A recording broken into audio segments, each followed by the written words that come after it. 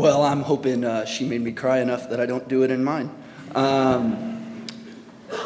my name's Mitch. I'm Emily's husband, and it might come as a surprise, but our testimonies parallel each other pretty closely. I grew up with a silver spoon. I had a Christian family, and God used pain in a lot of ways to refine my faith. I didn't have a Damascus Road experience, and I didn't respond to God's call and leave the boat and follow him immediately. My testimony, I guess, looks more like what happened in John 9 when the blind man receives his sight after Jesus, rubs some mud into his hands and rubs it on his eyes, and the guy sees a little bit, and then he does it again. And I'm kind of in that iterative process of continuing to see more clearly as God works on me. I've been lucky, though, because God started working on me at birth. My mom and dad were Christians, and they were exceptional examples of God's faithfulness. I don't want you to picture the kind of romanticized Christian home that maybe comes to mind when we say I had a Christian family. At our house, we didn't eat family dinner every night. We didn't have post-dinner or pre-bedtime devotionals. The TV was on all the time. And although I remember seeing my mom and dad's Bible sitting on the end tables, I don't actually recall them reading it. And I've never heard either of them pray out loud. But they did believe in Jesus Christ, that he had died and risen from the dead to forgive them for their sins. And they showed me their belief in the best way they knew how, by just always showing up. I wish I could have seen it more clearly when I was a kid and they were both alive. But as an adult, I can appreciate what God gave me. Mom hasn't ever said very much, but she's just always there.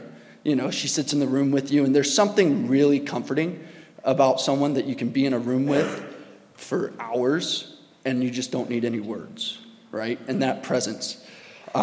She's also, frankly, the personality type that if you were going through hell and she showed up, I'd feel sorry for hell. My dad, on the other hand, he had more than enough words to make up for Mom. The guy was pretty much omnipresent. It didn't matter if he was invited. It didn't matter if you wanted him there or you didn't want him there. He was always there. And he was sometimes helpful, most of the time just present. We actually had a joke when I was a kid that, we had a joke where Timmy's dad could shoot a bow and arrow and run through a field and catch it before it hit the ground. Mike's dad could catch a bullet between his teeth, and my dad got off work at 5 but could still make a kickoff at 4:30. And he actually got fired a few times because I don't think his work thought that was as funny as I did. But that's just who he was, right? He always showed up. And while I had the silver spoon, my extended family didn't have quite the same silver spoon I did. There's a decent amount of physical abuse, sexual abuse, abandonment, drug addiction. But the thing is, if you asked any of them, who would be there for you, they would all tell you it was my dad. And growing up, I had the privilege of sitting from a safe distance and watching him live that way.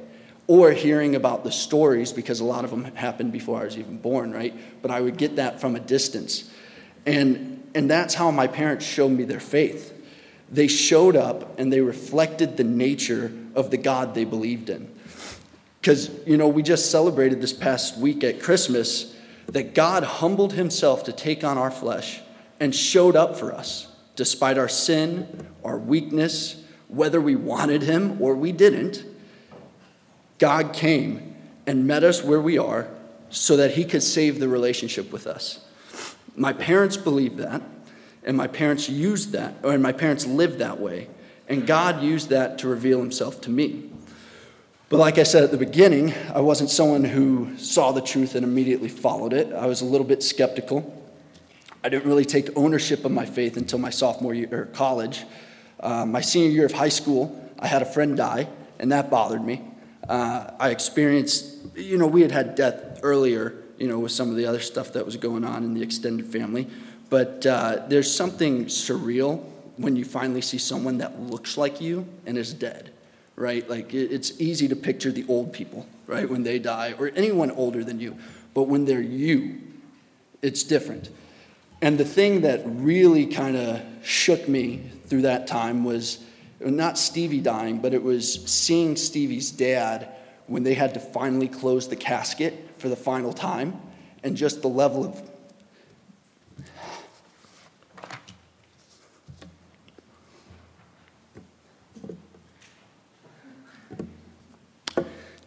brokenness, that was there.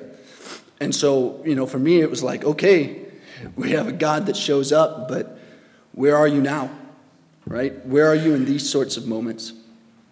I wanted my faith to be my own, but I wasn't totally sold that it was real. It was kind of I'm a believer, but stage of my life. And I started to ask more questions that senior year of high school, and the response I would generally get would go something like this.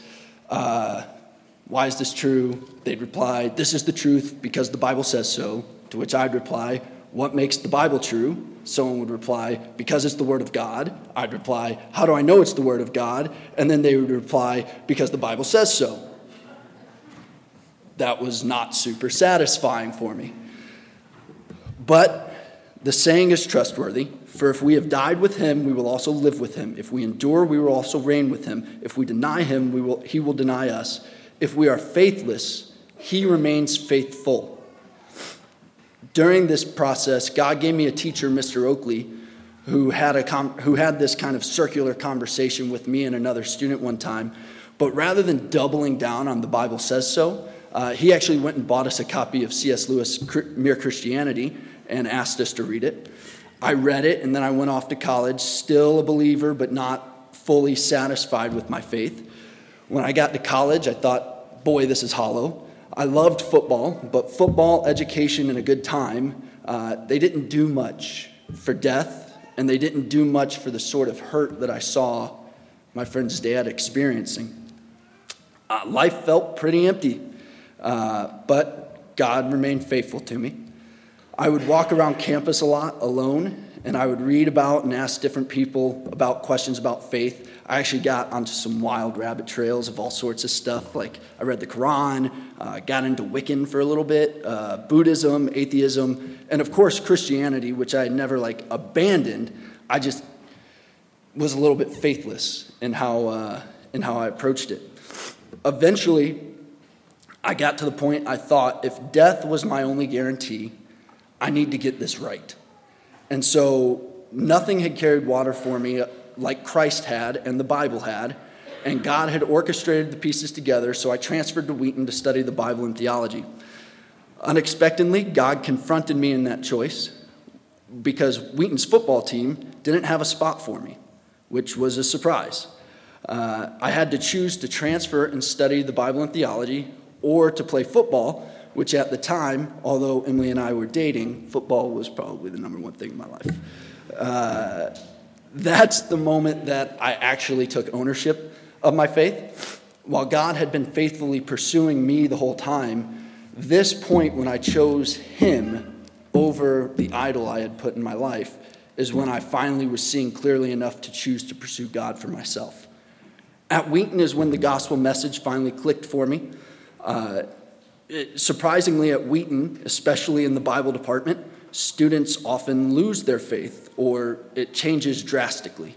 The teachers and church community there are faithful, but they're definitely not safe. It's a very challenging environment, and I needed that because that was the part of my faith that, was my hang-up, is that no one really challenged it. It was just generally accepted. But there they did challenge it, and God used that. And in one class I had, we got to read Julian of Norwich, who was a mystic out of the medieval times, which crazy life if you want to read about it. But as she was considering the truth of a hazelnut that she could see outside of basically her jail cell, she wrote, "In this little thing, I saw three properties. The first is that God made it. The second, that God loves it. And the third, that God keeps it." Something about the way she articulated that turned a light on for me, and it clicked. God made me, God sustains me, and God loves me. God made me. Out of nothing, when he spoke the universe into existence, it was good. and I am wonderfully made in his image. God sustains me. Despite my sin that has stained his creation, he continues to patiently bear with me so that I won't perish, but that I might come to repentance. And God loves me so much that he has forgiven me, not in response to my effort to do good, but out of an abundance of his grace. Despite my failings, my shortcomings, even though I can't satisfy the law that he gave us, he's come down from his throne to meet me in my brokenness and save me by giving up his son, Jesus Christ. To this day, I still tell our kids at bedtime, God made you, God sustains you, and God loves you. But I've added a little twist in that I add out on the end, I love you and I love your mom too. And so that was the moment it clicked for me. And since then, God hasn't stopped. God's kept working on us. Probably the thing he's made the clearest to me over the last 10 years of marriage, other than that I married way up, is that not only has he made us, sustained us, and loved us enough to free us from sin, but he's also freed us to live. I had a football coach that used to tell us the story of Matthew 14 when Peter walked on the water. If you remember the story, Jesus is, walking on water, and he calls out to Peter in the boat, and he says, "Come." And Peter gets out of the boat and walks on the water out to Jesus, but eventually Peter, sees the storm and becomes afraid, and he sinks, and he cries out to God, and God picks him up and saves him. My coach would always tell us this story, and then he would end it by telling us, if God calls you to come out of the boat, go. He's not calling you out to sink. He's calling you to walk on water. Now, I'm not sure Coach's sermon meshes well with expository preaching, but over the last 10 years, I really have begun to resonate with the message. Emily and I have done some silly things. Anyone who's close to us has asked the always encouraging, "Are you sure about that?"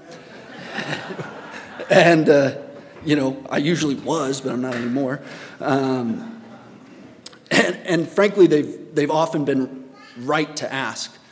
We've made a lot of bad decisions, but sometimes we've made good decisions that just had painful consequences. Whether most of the decisions were good or bad, I don't actually know, but I do know that God showed up on the other side of all of them. And when we focus more on the storm than on him, it's been harder. Yet, he's remained faithful, and eventually, he puts us back on solid ground.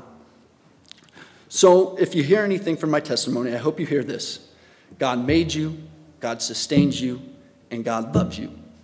So live in the confidence of your salvation and bring as many people with you as you can. Thanks.